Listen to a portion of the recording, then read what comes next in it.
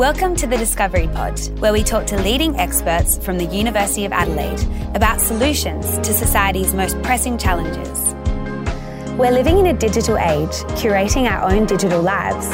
And while it has many benefits, it can also make us vulnerable to foreign states, threatening our democracy. I'm joined today by Associate Professor Tim Legrand from the University of Adelaide's Department of Politics and International Relations. He's an expert in global blacklisting and sanctions, cybersecurity and critical infrastructure, terrorism, political violence, and political exclusion. So Tim, that sounds like you've got a lot on your plate and you know about a lot of different topics. Let's start with cybersecurity.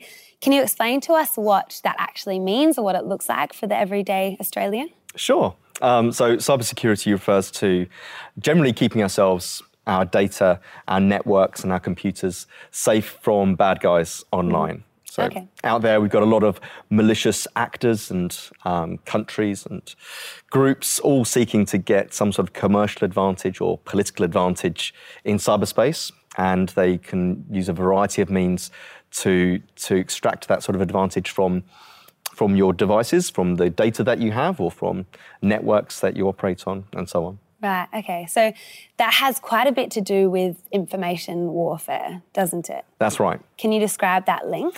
Yeah, so we live in an age where our lives, the public lives, the government's operations, commercial operations, society and the economy are becoming increasingly digitised. So we've had, 20, 30 years in which this process of becoming a digital society has ramped up and become amplified. And as that has become more kind of active, that our lives and our society has become dependent.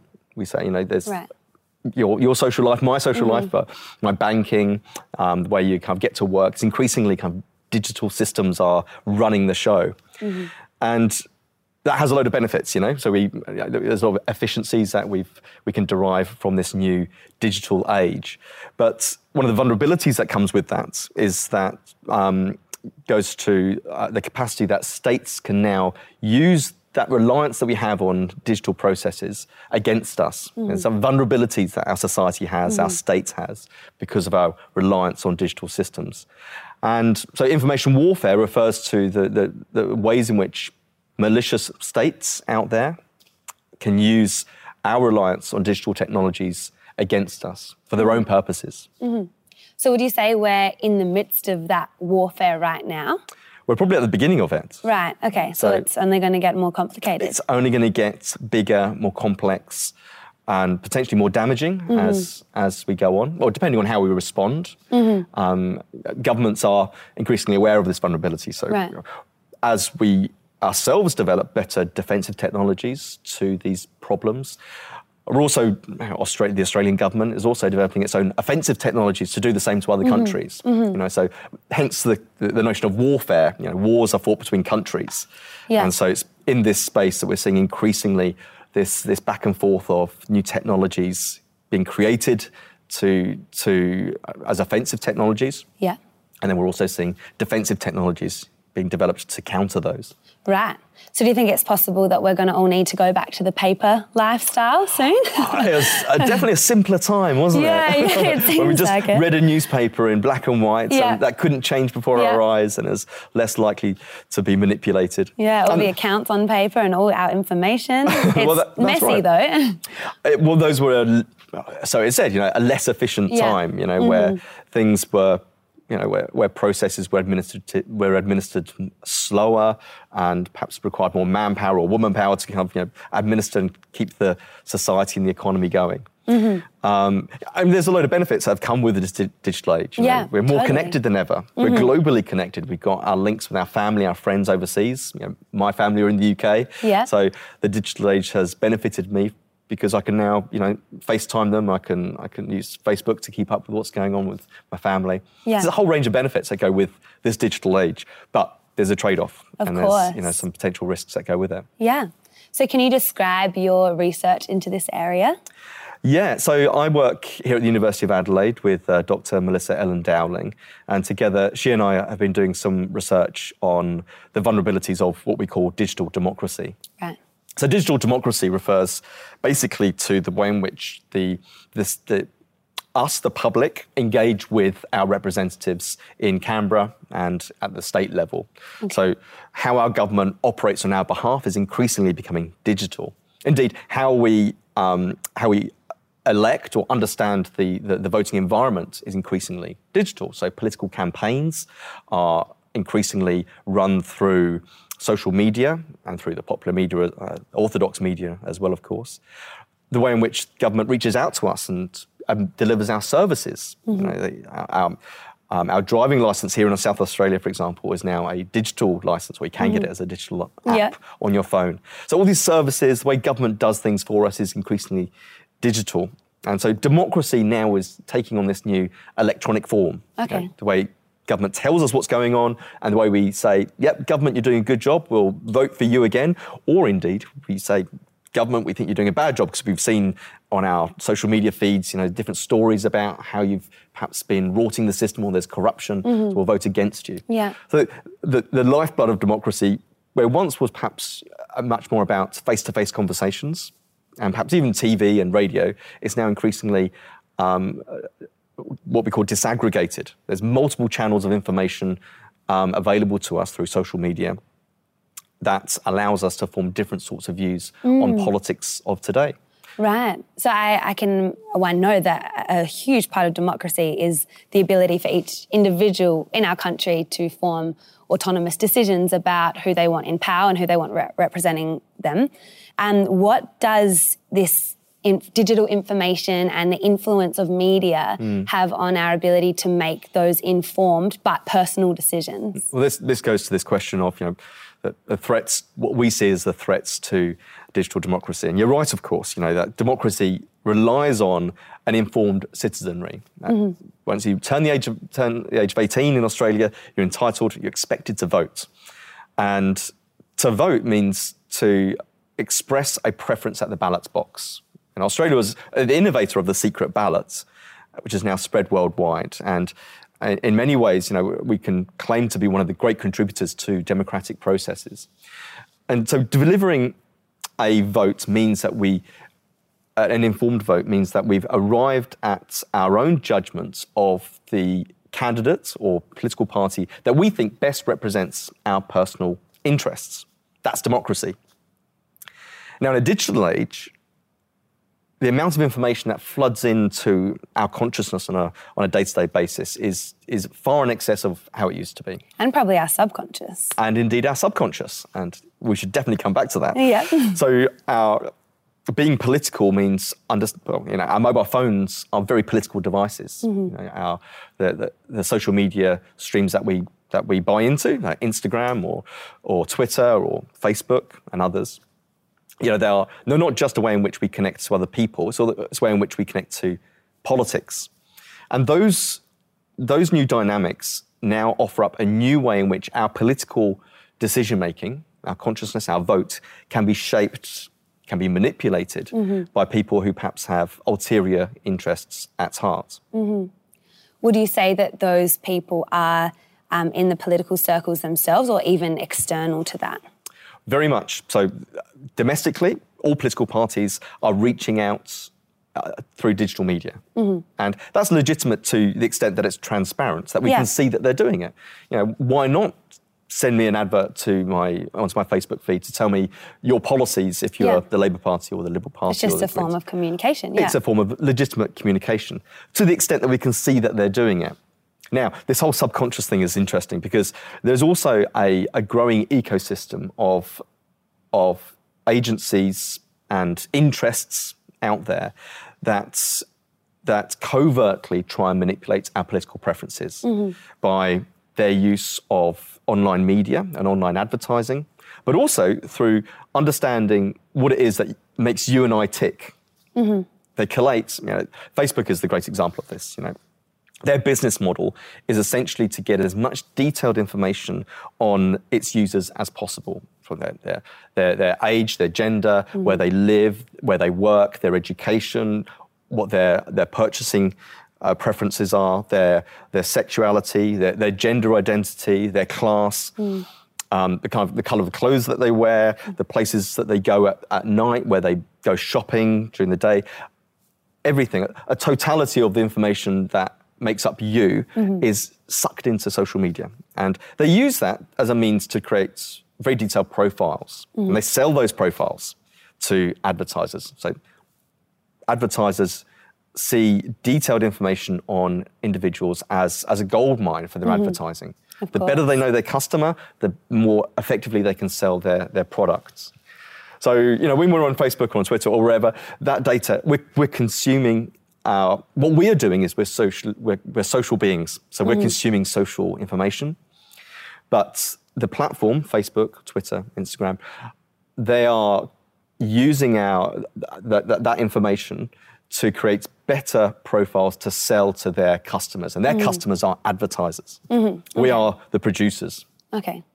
Coming back to that political conversation, obviously, especially in recent times, it's been quite obvious that places like social media and general media have been places that have inspired a lot of divide between people, which has, in some cases, been quite dangerous. Would you say that that's something we need to be really aware of? Very much, yeah. So the effect I think that you're referring to is of social media bubbles. Right, yeah. That we tend to, when you're on Twitter or Instagram, we tend to affiliate ourselves and follow people who represent our views or kind of represent something like an ideal sort of life that we like. Yeah. It's what you do. Influences. And influences. Exactly. You're like, hey, that's the sort of lifestyle that I like too. And we follow those, and we populate our, you might say, curate our social media world. We make choices about what we see according to what we want to see.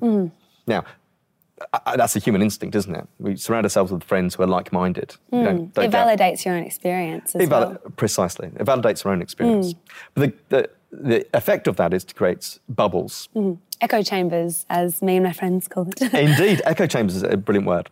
So it's the idea that you only hear the views that reflect the views that you've already selected in the people that you like. Right. You never hear antagonist views or alternative views. And so the effect is that you rarely see meaningful debate between people in online circles because they think, well, the world that I know is surrounded by all these people who've got very sensible ideas about the world. And I don't understand what it is to have a different viewpoint in politics. And that creates what we call polarisation. Yeah. Potentially a society in which people move away from each other's, move away from engaging with one another and hold polarising views. And they're self-affirming as well because you're surrounded with people who think like you and talk like you and look like you.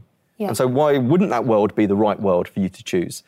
And it means that you generally don't have as much empathetic understanding of those who have alternative life views or life experiences or politics. Right. It also means you can't really safely voice a different opinion. I'm just thinking about situations in which perhaps there's been a photo or a post and I may have a different view to what that's portraying, but I know that everyone who follows that person is within that echo chamber, and then it would just be me against a whole realm of people. Well, that's why there's a real kind of problem with online bullying, and I mean that would invite a pile on Twitter or on Facebook, and people just jump on you and castigate you, and there's a mental health issue there as well. Yeah, certainly. Right. Okay, so that's a lot of information, digital information. How did you personally develop a passion in this area? Well, in my background, I did a PhD in the UK in politics, and I came to Australia and worked at a centre of excellence in policing and security. And part of that was looking at critical infrastructure and how critical infrastructure has increasingly become digital and exposed to the risks of the digital world, especially from other states. Right. Arriving here at Adelaide, that interest in how society was structured digitally and has invited new sorts of vulnerabilities, sort of evolved into an interest into the threats that we see to digital democracy. And so myself and my research partner, Dr. Dowling, we've engaged with a whole range of external bodies, the Cybersecurity CRC, the Cooperative Research Centre, and the Department of Defence and Department of Home Affairs are all interested in how our digital democracy has become, not only just become a thing that we engage with, but also has become a vulnerable thing. Yeah, totally. And so my interest kind of evolved into this question of, well, how is it that foreign states or non-Australian entities can use our dependence on digital processes against us? All these preferences I've just articulated, all this, the way in which our social worlds are vulnerable to, are basically being identified and categorized for advertisers, but also then in turn vulnerable to being used, that information is then vulnerable to being used against us, to manipulate our preferences. So it's been kind of like a movement from the fundamental digital processes of critical infrastructure, roads, telecommunications, banking, our food security and so on, into societal, a holistic view of how society itself is digital and vulnerable because of that digital aspect. Yeah, right. And so what brought you to Australia to do that, as opposed to staying in the UK? Well, it's the position that I acquired at Griffith University at the Centre of Excellence in Policing and Security, and they advertised a position, and I was lucky enough to secure it. Oh, brilliant. How do you like Australia? That's fantastic. I'm now Australian. Yeah. I'm a recent Australian, so I can now refer to the we and the us, Yeah, good. Yeah, totally. Democracy, sausage and all that. Yeah, it's a brilliant country. Yeah. What was the first thing you noticed that was different moving here? The tea is awful. Yeah, I've heard. I was actually born in the UK as well. Ah, well, so we can both talk about tea together. Indeed, indeed. Yeah. So it would be amazing to hear your thoughts on how we as individuals can respond to all of this information, and how do you think we should be aware and then act in response? Yeah, there's a lot of sophisticated ways in which marketing operates today. And so, in the social world, we're not often aware of firstly, how our data is being used to profile us, but then we're even less aware of actually how commercial entities use that data to advertise back to us. Now, my concern isn't so much as a security specialist. My concern is, the integrity of Australia's democracy. So I'm not so concerned with how the advertising for commercial benefit happens, but I'm concerned with how the manipulation of our digital environment occurs and harms our democratic environment. Yeah, of course. So, specifically, we know that there's companies out there, such as Cambridge Analytica. Now, that's now a defunct company. What they did and what they had done for the past 10, 15 years is use social media profiles as a means to develop very sophisticated political campaigns all over the world, in Trinidad, Tobago, and across the Caribbean, in Nigeria, in Kenya, in North America, in the United States, in the UK during the Brexit campaign. These companies use our social media data in a way to develop political messaging which tells you what your preferences should be. And manipulates your environment to make you think that certain things are perhaps more of a problem than they really are. I'll take an example. So I think it's 2015, in Nigeria, there was an election, a presidential election, and the incumbent, Jonathan Goodluck, was facing off against a rival candidate who was Muslim. And Cambridge Analytica were engaged by the Nigerian, by Jonathan Goodluck to run his digital campaign. And they ran a very sophisticated and malicious campaign against the Muslim candidate, spreading the fake news, as it turned out to be, that this Muslim candidate was endorsing Sharia law and was essentially on the side of the extreme So they're inciting Islamists. fear and... So cynically inciting fear, and Jonathan Goodluck won the election. But the use of that data was is cynical and was a clear manipulation of how people thought that their interests would be best represented. So the Christian candidate on the one hand versus the Muslim candidate on the other. And they've done this all over the world, and they're now defunct because of a lot of their operations were illegal, and they're found to be in breach of all sorts of regulations. Now, we'd be foolish to think that that's not happening now and today. That our data, your data, and my data on social media is being used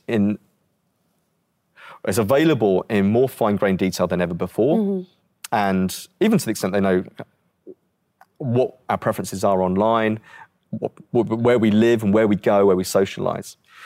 And so I would urge that anyone who is of a digital generation, anyone who's I'm one of the oldest millennials. I'm an 80s child.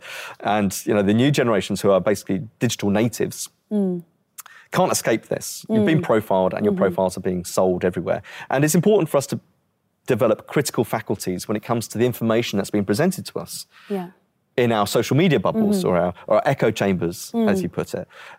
Being aware that the world is a very diverse place, not holding to firm opinions. I think the mark of someone who's a mature and sophisticated thinker is someone who's open to changing their mind and having a changeable mind, but being critical of the information that's been given to you. Here at the university, I teach all my students to have, to critically engage with information, no matter where it comes from on the political spectrum, and to not be certain of your views. There's an importance to having some fundamentals about about racial equality and values, and your values, and and understanding what is good and what sort of things that you want to see in the world, but also being amenable to other people's opinions, and not necessarily buying into what you see online, because what is given to you online is highly tailored to be convincing to you. Especially by sophisticated sort of corporate entities, but also in politics as well. So we see a whole range of new news stories from alternate news agencies, the non-Channel 9 or ABC sources, but of disaggregated social media landscape means that there's a whole range of different perspectives on the world that can be presented to us. And I'd urge everybody to be cynical and not take everything on face value, but to ask yourself the question, at all costs, who is telling me this, and why are they telling me this story? Why are they trying to depict or convince me of a certain perspective? Asking why, it's such a simple question, is so helpful. It's a powerful question. It is. And all of this data gathering, I find it quite helpful when I'm looking for the winter's next puffer jacket, but certainly when you're making big decisions and your voice and your vote matters, you do need to be really aware of the messaging that's being forced upon you sometimes. I couldn't agree more. Well, thank you so much. I'm sure that our listeners on the Discovery Pod will have learned just as much as I did today. I'm very grateful for your hard work, and I feel a lot more confident that there are people who are passionate about guiding our leaders and our government to know that this is a very real issue. So thank you very much. Thank you, Isabel. Thanks for listening to the Discovery Pod, brought to you by the University of Adelaide. Join us next time when we discuss endometriosis and PCOS.